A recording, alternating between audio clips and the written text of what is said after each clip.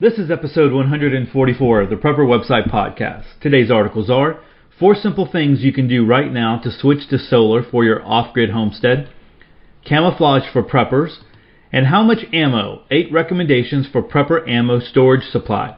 Hey, I'm Todd Sepulveda, the editor of PrepperWebsite.com. This podcast is an audible version with some commentary of articles that have been posted on Prepper Website, a daily curation of preparedness information. These articles are some of the best that have been recently posted on PrepperWebsite.com. All article links and show information can be found on the PrepperWebsitePodcast.com. Hey, before we get started, just prayers go out to people in Florida. I know there's over at this point 3 million people, and of course I'm recording on Sunday evening. 3 million people without power. Some of the pictures that you're seeing some of the surge. The storm surge and rain in some of the cities, and it's crazy. You know, the storm surge, sometimes people don't completely understand that, and for those of you who don't live on the coast, a storm surge is just the basic level of water. So if you went out to the beach and you saw the water, that's the regular height of where the water is at all times. And a storm surge, if they say it's 10 to 15 feet of storm surge, so that wherever you see the normal water, then that goes up 10 to 15 feet from wherever it's at. Then on top of that, you have all the waves that are coming and crashing and all that kind of stuff. So it's the water level of the ocean rises to 10 to 15 feet.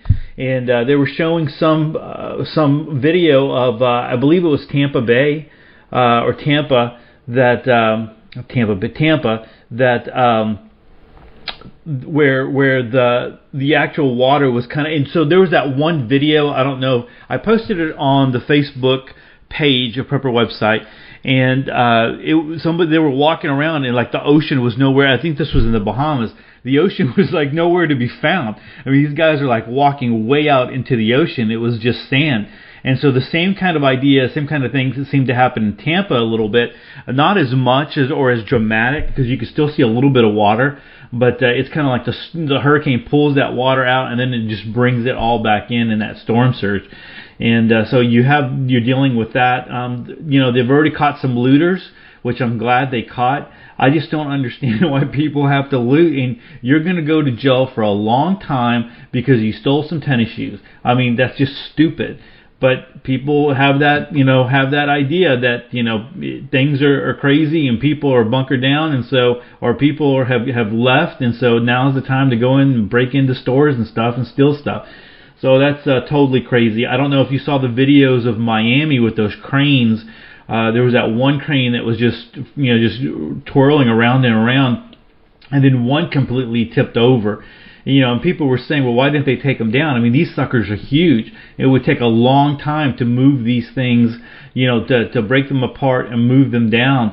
And so I'm sure a lot of people were just, a lot of buildings and contractors were just like, we're just going to, hopefully everything goes well and they don't break or damage or whatever. But, they're going to be dealing with a whole lot of stuff. So I guess we'll learn a little bit more on Monday and see how things are and see how bad the damage is. But it's a big storm, and so again, our prayers are out there with you.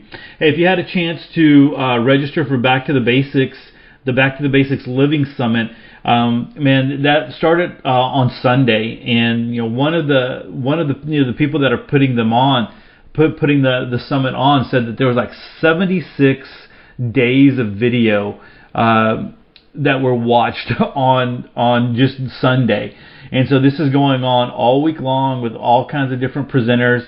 Don't hesitate to register, and then it's on demand. So every day it's a different set of presenters and it's on demand. I thought it was a schedule, but no, you get to sign up, you get to see who you want to view, and you go watch them and you go from there. They also have an opportunity if you don't get a chance to sit down and watch everybody that you want, you can purchase the summit, and so you can purchase the summit and have lifetime access to all the videos. But then you also get transcripts, you get MP3 player, the MP3 audios of all the presentations, and then you also get some books and planners that are part of the deal.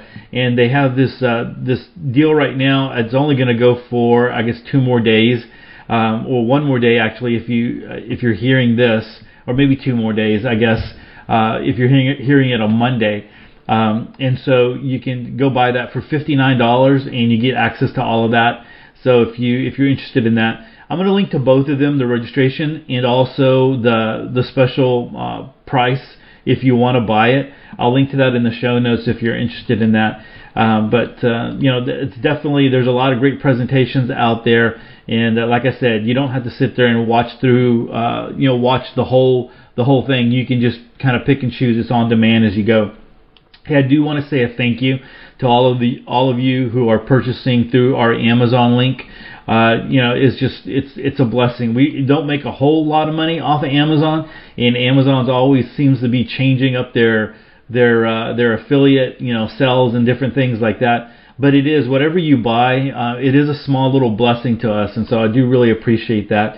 That really does help out. All right, so let's go ahead and jump into our first article of the podcast. This one comes to us from bsurvival.com, and it is 4 simple things you can do right now to switch to solar for your off-grid homestead. So if you are thinking about eventually going to, going the homestead route, or if you just want to save some money and, utilize some solar, maybe you want to try it out and see, kind of work some kinks out for yourself. This is a good article to kind of get you started, and then there's some things here, maybe some ways you can save some money. So let's get started on this one. Solar power is great. It is clean and green, but unfortunately it also takes a lot of money to set up considering the cost of solar panels. Even with tax incentives, most people will not be able to afford solar shingles or a full solar panel system to cover their total power needs. If you can't completely switch over to solar, you can take little steps towards switching. Each little step gets you closer to being completely solar. Doing it in steps makes it easier financially.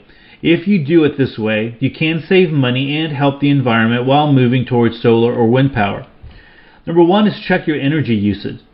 The easy way to find out how much energy you use is to look at your electrical bill. Find out how many kilowatt hours you use on an average every day. This will give you a general idea of how much you are using and how much solar power you need to buy. Once you have a general idea, you need to start looking at the specific items and devices that are using that electricity. You will need to get an electricity usage monitor. A popular monitor is the kilowatt. You just plug it into your outlet and plug your device into the kilowatt. The LCD display will show you the amount of power being used by whatever is plugged into it. You may be surprised by the number of items that you think are off but are actually using electricity. Many electronic devices like laptops, TVs, and printers will actually use power while not being used. The amount of power may not be much, but if they are plugged in 24 hours a day, the cost will add up. Do this for every item in your house. Once you find out which items are using electricity, you can unplug the ones that you aren't actively using and plan what to do about other items, such as replacing them with a lower power version. Number 2, switch small items to batteries. It may sound more expensive to buy rechargeable batteries, but what you can do is buy a solar battery charger to charge them. Once you have done that, you won't have to pay for the power to run those devices or appliances, and they will become free to operate. Every time you charge, you can charge for free. Pick a standard size of battery, AA or AAA, and try to buy devices or appliances that use those batteries if possible. Almost all small devices and small appliances can be switched to run on batteries, allowing you to operate them without electricity using your solar charger. For items like phones and laptops, there are also solar chargers specifically for them as well. Instead of charging your cell phone every night, you can get a solar charger to charge it. If you need to charge overnight, you can buy a power bank and have the solar charger top up the power bank's battery, which you can use to charge your phone at night. Number 3, change to solar lights. Lights are probably one of the most common uses of electricity and also the easiest to deal with. With current generation of LED bulbs, you can cut down on the amount of power you need to use to light your house and also run them off solar. You hear more about solar-powered garden lights, but there are also emergency solar lights, solar lanterns, as well as indoor-outdoor solar lights. If you take a look at solar lanterns, many have built-in batteries and can also be used to charge your electronics like your cell phones. They work great for camping and or emergency purposes as well. There are many models and styles to suit anyone, from decorative vintage style hanging lanterns to modern collapsible lights. Buying a solar lantern with a charger for electronics is a simple and easy way to make a big step towards switching to solar. Change your power habits. For the things that you can't switch to batteries but take a lot of power, try to change how often you use those items. Take something like a microwave. The convenience of the microwave leads to overuse and waste. While you may not be able to get rid of your microwave right away, you can unplug it. This will save you from the residual power draw of the clock, etc., and help you to save money as well. Once you unplug your microwave, it will become more of a hassle to just pop something in and give you more incentive to use conventional ovens, Dutch ovens, crock pots, and slow cookers. Here's a pro tip. When you cook on the stove, make sure you cook with the lid on. Save 30% of energy. Some 30% of energy is wasted due to evaporation, boiling, and heat loss without the lid. Dealing with large appliances. Once you have finished taking these small steps towards converting to solar power, you can plan for what to do with your bigger items. While it may seem great to say you don't need a washer or dryer, it can be difficult in practice. As with the strategy toward microwave use, try to minimize the usage of the washer and dryer. Small clothing items can be washed and dried without too much trouble, but bigger items like towels and sheets are rather inconvenient to do manually. Minimize the number of loads you do per week and also reduce the amount of time for each load. Always use cold water because hot water will be coming from your water heater, therefore using more electricity. Eventually, you can look into solar ovens, solar water heaters, and making your house more energy efficient by using energy-saving curtains and shades for your windows, checking insulation around doors, and among others. No one can say that it's too hard or too expensive, and this will let you take a concrete step towards switching to solar. Once you have started and you see how you are saving money and the environment, you can later look at taking other steps. Don't think that you need to switch overnight. Big changes are hard to implement immediately. When you think of all the things you need to do to convert to solar, may seem overwhelming, but don't let this stop you from your goal. Take things step by step. There was one comment here that I was reading. It's only one, but I think it's a valuable one from Hondo, and it says, "Okay, I agree solar power is good. You will get no debate from me on this subject. However, the only viable, affordable way we have found to go off-grid is to get one cheap or $139 solar system consisting of 3 panels, the wiring control box, and deep cycle battery. We bought this system from Harbor Freight and the battery from Interstate. Both have performed flawlessly for nearly a year. This system keeps the Wise cell phone and computer charged, the flashlights working, my cordless drill turning, and provides lighting via 2 5-watt LED lights, and honestly stay powered for 2 full nights. This system works well even on cloudy days. Now, the problem is to hold the line at the level. We do not use electricity for anything those panels will not power. A person cannot be off-grid and still use grid-greedy appliances. We wash clothes in a tub and hang out to dry. If ironing is needed, we use a hot plate. We heat the iron on a metal. We heat the iron on a metal plate over a wood-burning fire. Anyone can do this if they put their minds to it and will not yield to temptation. Convenience is a death sentence. It spoils the mind and weakens the body. Best wishes and thanks." So those Harbor Freight. I remember watching Southern Prepper video on it, and it's a great introduction into solar power. The thing to remember, and why this article I think is a valuable one, is because it's starting to get you to think and look at all the power that you're using, and that's an important step. Because if you go from living the normal, suburban life or life that you normally live, modern day life, and you try to go from that into homesteading and trying to go completely off grid, you are going to have some shocks. Because there's a lot of things that we power that we take for granted that when you're off grid and you're depending on solar and battery banks and those kinds of things, that you just can't. And so you have to be a little bit more conscious, a little bit more purposeful in what you're doing. And so that's why I kind of like this article, and you're looking at the kilowatt and trying to figure out, what appliances use the most and all those kinds of things. And so, it's a good article when you're thinking about doing that, or even if you're trying to minimize the amount of electricity that you're using. For modern homes, the big eaters are going to be the washer and dryer, like you mentioned. It's going to be the refrigerator, and it's going to be the central air and heat. If you're in a situation, let me tell you, like in Houston, there are days where it would be miserable right now without AC. I mean, you can do it. Your body eventually becomes accustomed to it. But it sucks, and some people, when you start talking about, the apocalypse or SHTF or whatever, they say, I don't know if I want to live in a world like that. I'd rather just give up and die. I'm like, well, if that's the way they think of it, okay, so be it. But, it is something to think about out there, because it's so easy to walk into a nice, cool home and, when it's hot outside. And so there's a lot of considerations here. If you're going completely off grid, you're going to have to find a solution for like a refrigerator and for a freezer. How you're going to store your meats, how you're going to take care of that. I mean, unless you're completely off grid and you're like going old school, Little House on the Prairie. I mean, you're going to have to, when you make a kill. In your harvesting meat, you're going to be able to eat what you can, and then you need to start smoking the rest. So you need to have all that, or you need to turn it into the jerky, or whatever you're going to do. You got to be ready to make those decisions and be ready to work that way. So a good article over there. Go check it out at besurvival.com. There are there are some links here that will be valuable to you, and that kilowatt I have linked to that plenty of times on Prepper website.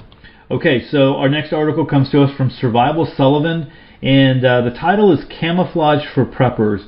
And so this is interesting, and so let's go ahead and read this one. Camouflaging is an art. It takes a lot of time and patience to be able to successfully blend in with your surrounding environment. Even though it may be a tedious art, camouflaging is well worth it if you can do it successfully.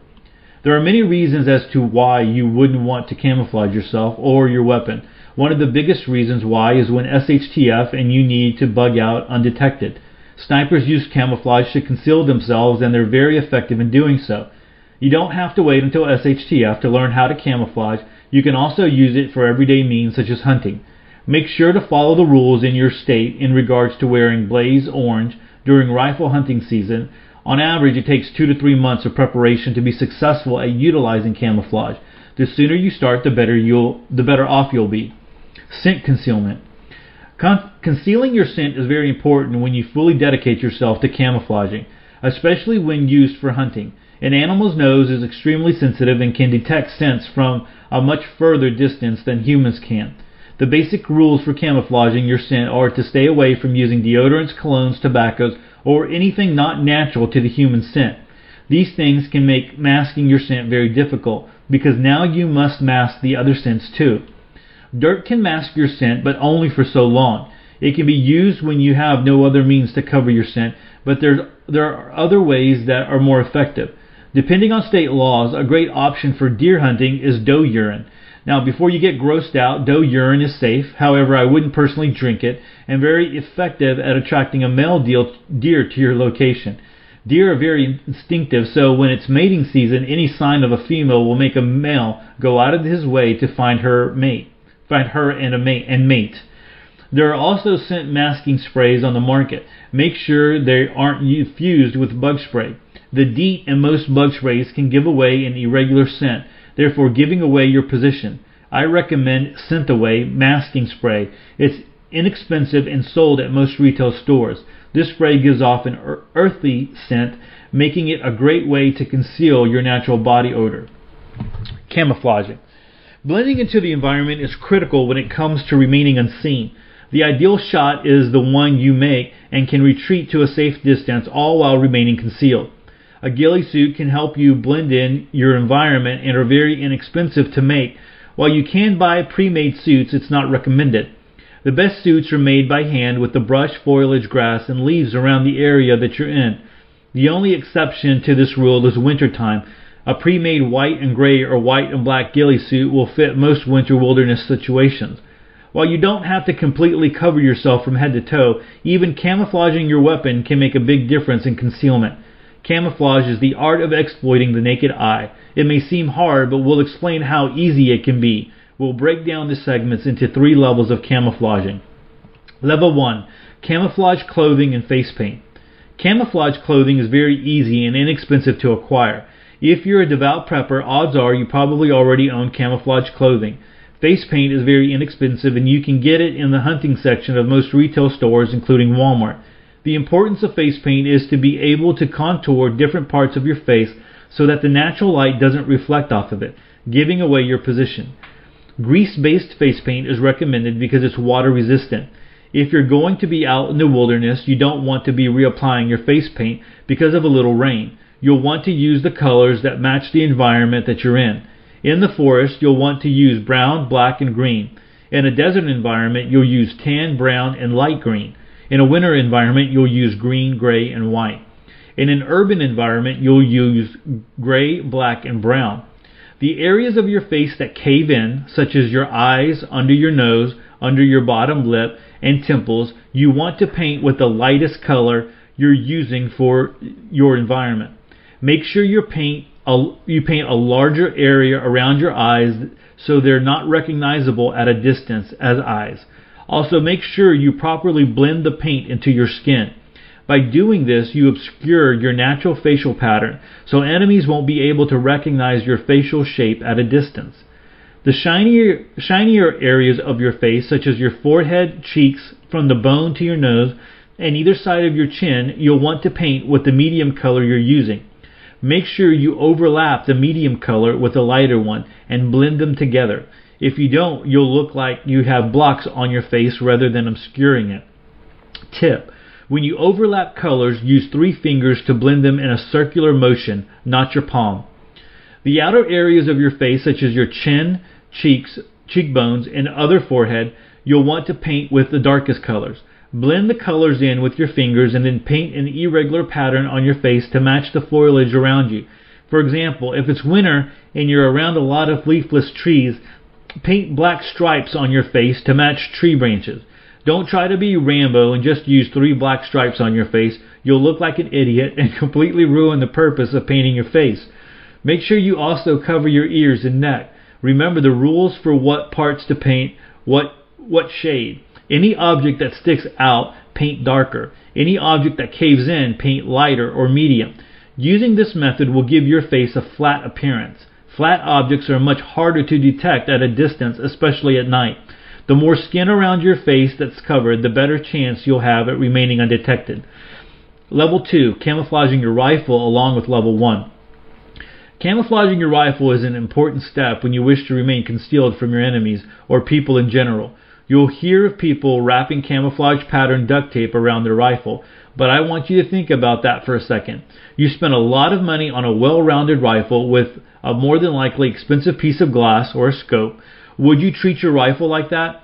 It's like taking someone who's way out of your league to Burger King for a first date, instead of planning a romantic one for around the same price. The only exception to this tape rule is the winter. You can get away with any white tape of your choosing so you can eliminate having to paint your rifle multiple times per year. To start the camouflaging process, start with a light coat of spray paint. For naturally wooded areas, use a darker green. For naturally barren areas, use a dark tan or a brown. Make sure you use matte paint, not metallic, because anything shiny can give away your position. Parachute cord will be your friend with this process, so make sure you have plenty. On a side note, you should always have at least 50 feet of parachute cord in your bob. You never know when you'll need it. Once your weapon is painted, you can choose to paint your glass, but you don't need to if it's black. There are 3 easy stages of camouflaging your rifle. This is stage 1. For stage 2, you'll need parachute cord. Find the natural foliage that will be around your area or of attack defense. You'll need to grab small flexible branches, leaves, grass, basically anything that's found around the area you will set up. Remember, you won't You want to blend into your environment. Start by tying the small branches along the side of your rifle. Make sure you're not just tying them along flat with the rifle. You'll want them to stick up a little, not straight up and down either. A good rule to follow: one small branch every 3 inches. Once the branches are tied to your rifle, take the smaller foliage, leaves, grass, and other small items that you gathered and weave them between the branches. This will give your rifle a natural-like appearance and help conceal you when your rifle sticks out. Also, make sure you do this to an extent on your glass. Scopes stick out like a sore thumb to the trained eye when they're not properly camouflaged. As far as the parachute cord is concerned, you'll want to match the color of the cord to the color of your surroundings. For instance, in a wooded area, the cord should be green. For a barren area, it should be tan. Lastly, in a winter environment, it should be white, gray, or black. For camouflaging your rifle in the winter, the same rules apply without the smaller foliage. Stage 3 is simple: camouflaging the light reflection on your scope. To do this, you can buy a honeycomb attachment or make one yourself. If you choose to make one yourself, all you need is dyed burlap and a rubber band. Take the dyed burlap and cut it to size. Remove some of the strands so you can see easier, and attach it to the front end of your glass with a rubber band. If you've completed all 3 steps to standard, your rifle should completely blend in with the environment you'll be shooting from. Level 3. Ghillie suits along with Level 1 and 2. Ghillie suits come in 2 different variants: store-bought and handmade. I usually don't recommend store-bought items for things like this, but most bought ghillie suits are decent and save you a hell of a lot of time. Bought ghillie suits allow you to skip the tedious process of making one yourself, and you can skip straight to the last step, or step 5, in the ghillie making process. The materials are burlap big enough to wrap around your body 3 or 4 times, netting with 1-inch spacing, a badminton net will do, camouflage clothing, colored to fit your natural surroundings, camouflage hat. If you're using a helmet, it will work too. Fabric dyes, at least 3 natural colors of your environment, and hot glue gun with hot glue. The process: pull apart the burlap strands strand by strand until all the burlap is in a single strand. Dye the burlap in the colors you picked for your environment. For instructions on how to dye burlap, follow the instructions on the fabric dye and allow time to air dry. Stitching the netting onto your clothing and hat. Make sure you stitch all the clothing with thick stitching. Ghillie suits are heavy and you don't want your suit coming undone when it matters most. Transparent fishing line works well for this. For a helmet, attach the netting to the bolts used for your chin straps. For an extra hold, pull the netting under the helmet as well. Pull the burlap strands 4 at a time through the netting so they're in U-shaped strands around the netting, and glue them to it. Make sure you disperse the colors so you don't have dark browns in one area and light green in the other. You'll look ridiculous. Attach natural foliage found to your environment to the ghillie suit. Remember, a ghillie suit should be 30% artificial and 70% natural.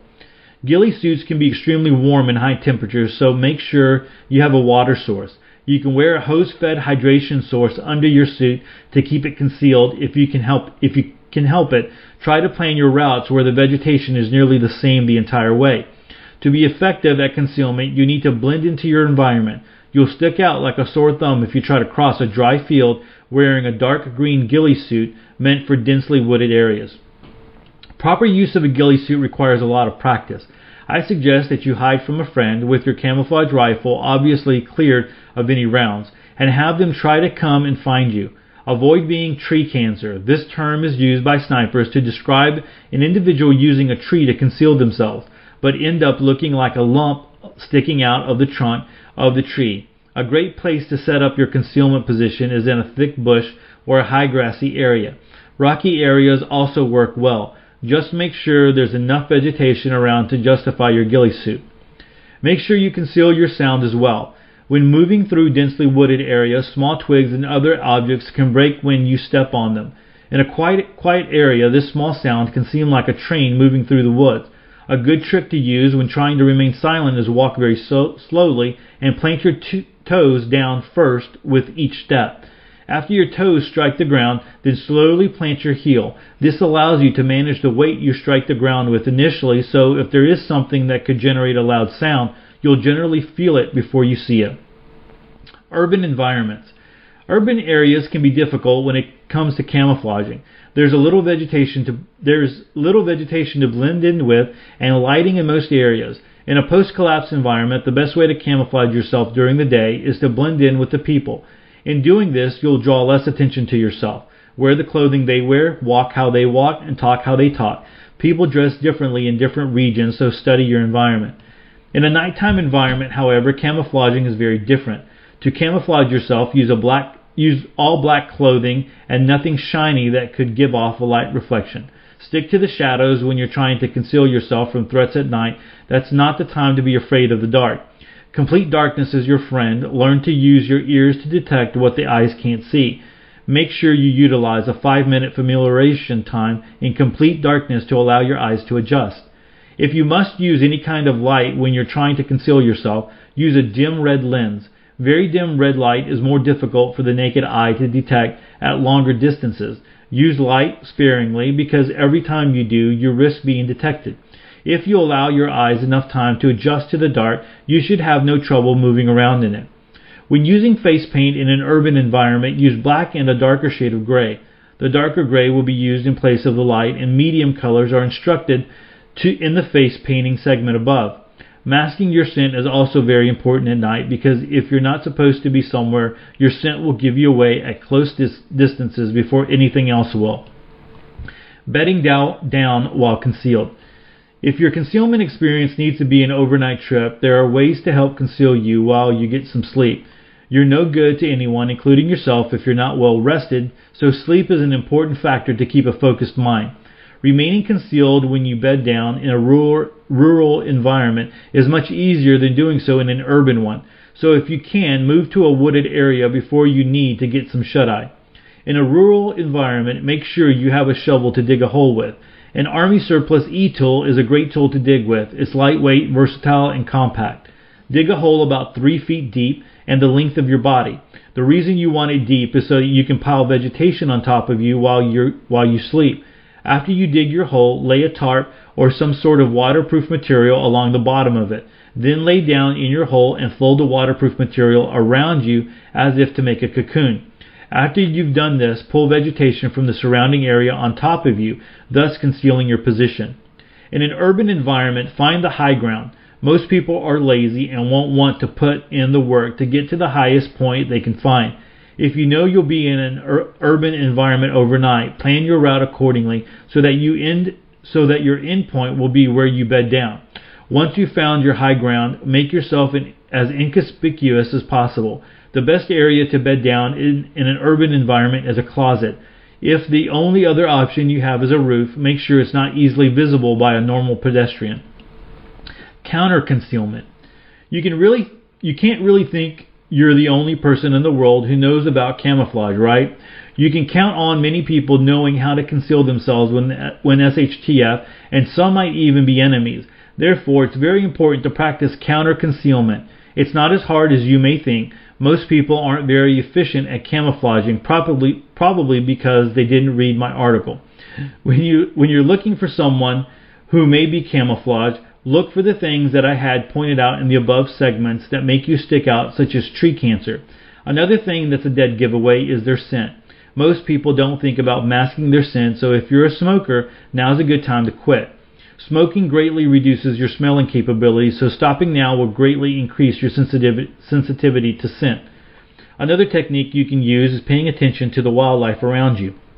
While you shouldn't shoot at the first thing that moves in the woods, you should definitely take a mental note when animals act irregularly around you. If birds suddenly fly out of a tree in flocks for no reason, there's a good chance that they feel like there's a threat in the area. Usually birds associate humans as threats, so this could be a good indicator that there's someone in the vicinity. Camouflaging is a must-know technique for preppers. If whatever you're planning to hunt or recon doesn't know you're there, it will make your endeavors much simpler. Remember, never rush the camouflaging process unless you must. It could mean the difference between life and death. One last tip. If you must remain concealed, never travel in a team with more than 3 people. The more people in your group, the more noticeable you'll be. Alright, there are some comments here that you might be interested in to go check out, and then there's also a lot of links in this article. So good one. I really like the description on how to put the camouflage on your face, how to apply it. In all the camouflage articles that I've ever posted on Prepper website, I don't recall one actually going through that detail and explaining how to do it. So I think that was good. It's always good to know something, know a little bit about camouflage. One of the things I wanted to say is that if you need to purchase camouflage, a good place for that would be like a resale shop. So going to a Goodwill or some other resale shop, they usually put all their items all together according to color, and you can find big sections of camouflage there. And so if you're looking for some cheap camouflage, that might be the place to go. So that's over at survivalsullivan.com. All right, good article there. Our next article comes to us from Beans, Bullets, Bandages, and You. And I think this is an important article for those of us who own firearms and are want to have the right amount of ammo. This is entitled How Much Ammo? 8 Recommendations for Prepper Ammo Storage Supply. All right, so let's go ahead and get started on this one. My name is Salty and I am an ammo-holic. I admit it. I have more ammo in storage than I will ever shoot in my lifetime. I'm good with that. My wife, Spice, not so much. I'm going to be honest here. Preppers do not need as much ammo as I have. They really don't. I've found, however, that most preppers I have talked to who are not gun guys or gals don't have nearly as much ammo as I personally would feel comfortable with. I'm going to offer a rule of thumb for a minimum amount of ammo I would recommend preppers having on hand, but first let me tell you how not to go gauge how much you should buy and store. When you are an ammo-holic, like I am, here's what you do. You do something like take the bed sheets off to do the laundry, and as you walk towards the hall to load the machine, you see a bare spot along the back wall beside the bed that looks like it would house 3 Spam cans of 7.62 by 39. Instead of finishing your task, you go onto your favorite ammo website and order the 2,700 rounds, then walk back, pick up the sheets, and go on to the laundry. That's me. Don't be me. But don't be somebody who buys and owns guns who doesn't know how much ammo you have, and don't skimp on shooting because the only way you know how to handle a gun is to shoot it from time to time. Here's a list of recommendations I have to determine a prepper's proper ammo storage level. These are my minimum recommendations, and while they probably seem extreme to some, others will find them far too conservative. They are based upon types of guns and philosophy of use. For your main self-defense semi-auto rifle carbine, at least 1,000 rounds per gun that you plan to use if you need to defend yourself, family with at least 10 magazines, for example. Spice and I would each have 1,000 rounds, or 2,000 total, and 10 magazines each, or 20 total. If we, for example, were using AR-15s and had a spare AR for each person, we wouldn't count extra rounds for those because there are only 2 of us. For your main close-in self-defense semi-auto standard size pistol, not AR-15 pistol, 500 self-defense rounds, not just full metal jacket, and 5 magazines. It's best if families all use the same calibers and interchangeable magazines. For example, we use Glocks. Mine is a 17, hers is a 19. Her 19 can take 17 mags, so all of our spare magazines are either 17 mags or longer, so they fit both guns. For your main self-defense shoddy, 500 rounds. For your main grocery getter high-caliber hunting rifle, 250 rounds of hunting ammunition. For your main .22 grocery getter, 2,000 rounds. I've been asked why I think these amounts appropriate, and I will expand on this in the future in another article. However, let me give a quick example. Taking the semi-auto self-defense rifle carbine, for example, 1,000 rounds plus the recommended magazine equals 2 things. The approximate cost of the firearm that shoots the rounds. Therefore, when a person buys a gun, mags and ammo, it's half cost gun and half cost supplies, and easy to budget. It's the amount of ammunition needed to really break in the firearm and should be expanded in the first year of ownership to get the gun as reliable as it will be, and also to familiarize the owner with it to the point of comfort. I will go into this in more detail in another post. As I wrote in the previous story about streamlining your ammo, I limit my firearms to certain calibers only so that I can make the most efficient use of my ammo. I think it's extremely important to know exactly how much ammo you have, what type and what caliber. If you are an ammo-holic like I am, that may require computer help. Personally, I use an app on my iPhone called Inventory, and it uses barcodes to help track ammo coming and going. I love it. This brings me to my next set of points. Know how much ammo you have for each gun. Don't just guess. Put your ammo in weatherproof boxes and label everything carefully. When you shoot a box of ammo, replace it immediately. If you are still building your ammo supply, then shoot one but buy two. Build gradually over time. I have my reasons for having the ammo I have. I believe in having tangible long-term physical assets as part of my overall wealth. But I have to admit, part of why I have collected as much as I have is simple because I like it. One more thing to make sure I point out. Keep it 100% legal. I know the laws in your state, county, and municipality, and of course, all federal laws as well. Keep it legal. Don't be caught out in the cold having guns without ammo, but on the other hand, don't be me. Set goals, have a plan, stick to it, and replace ammo as you shoot it. Alright, so there's some comments there that you might be interested in to go check out. I like the idea of having the 1,000 rounds, having that set up, and when you do that now, that's not per firearm, but I've heard other statistics and numbers kind of say that, give that roundabout number there. So I like that idea. I like having the same calibers for every firearm in the family. I think, like for instance, your pistols. I think that's important. There's I know a lot of people who have different calibers of firearms, and so they're stocking different calibers, and so there's not a lot of being able to interchange the ammo there and magazines. So the Glock 17 and the 19 and all that aspect right there, I think that's helpful, for that. And also, I think one of the reasons, I remember hearing James Yeager in one of his videos, and a lot of people don't like James Yeager, but some people do, some people don't. I mean, it was one of those things, right? But I remember watching one of his videos where he said, and this was back in the election, I think the last election, when Clinton was running against Obama. So it's a long time back, but he had said something like ammo is not going to, firearms and ammo are not going to get any cheaper. And let that sink into you, because it hasn't. Ever since those times, and you might get firearms that might get discounted because they're trying to sell old inventory and bring in new inventory.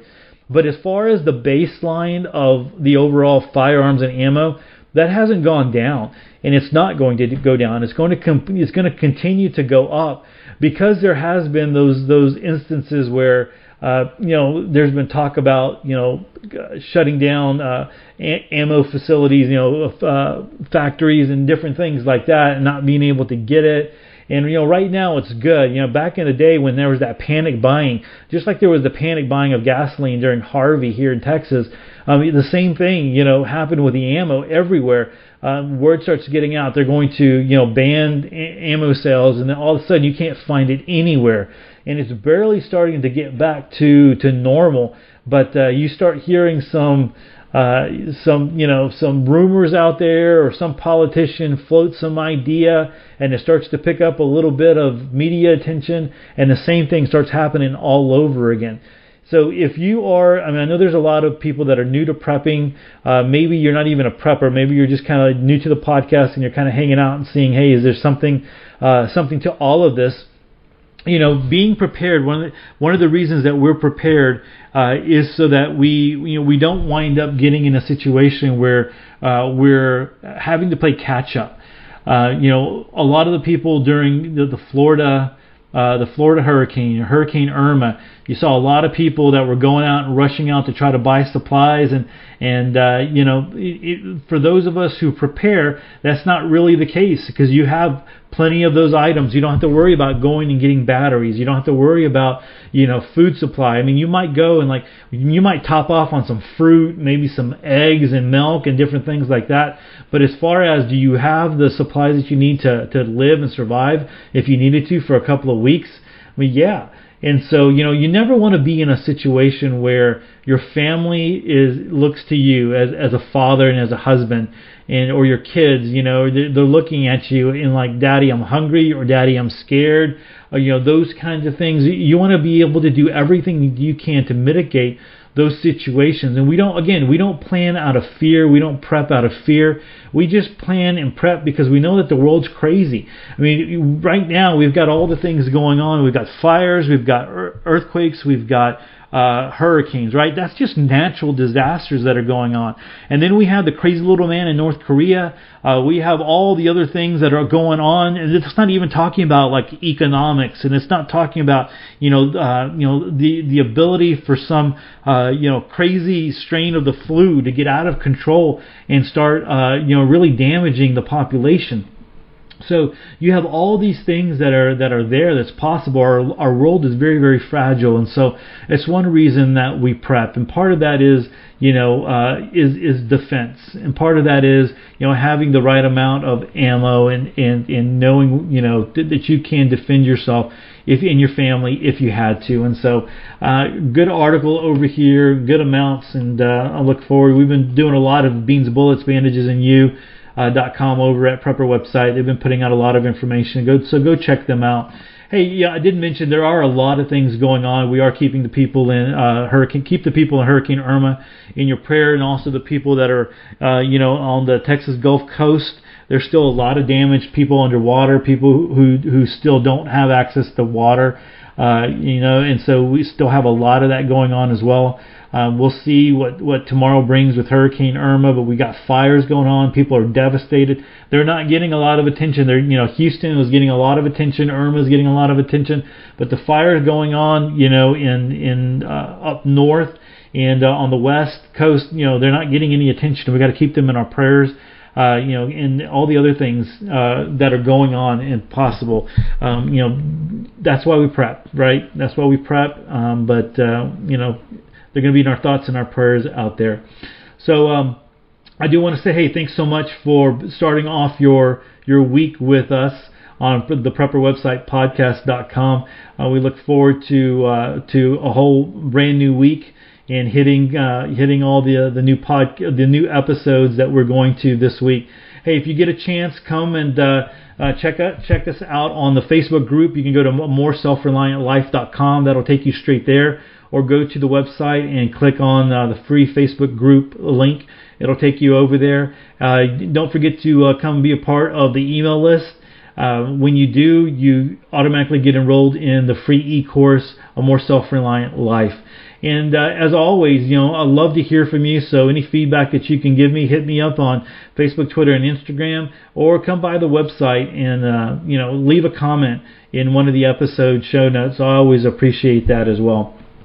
So with that, choose to live a more self-reliant life. Choose not to be so dependent on the government, grid, or the grind. Until tomorrow, stay prepped and aware. Peace.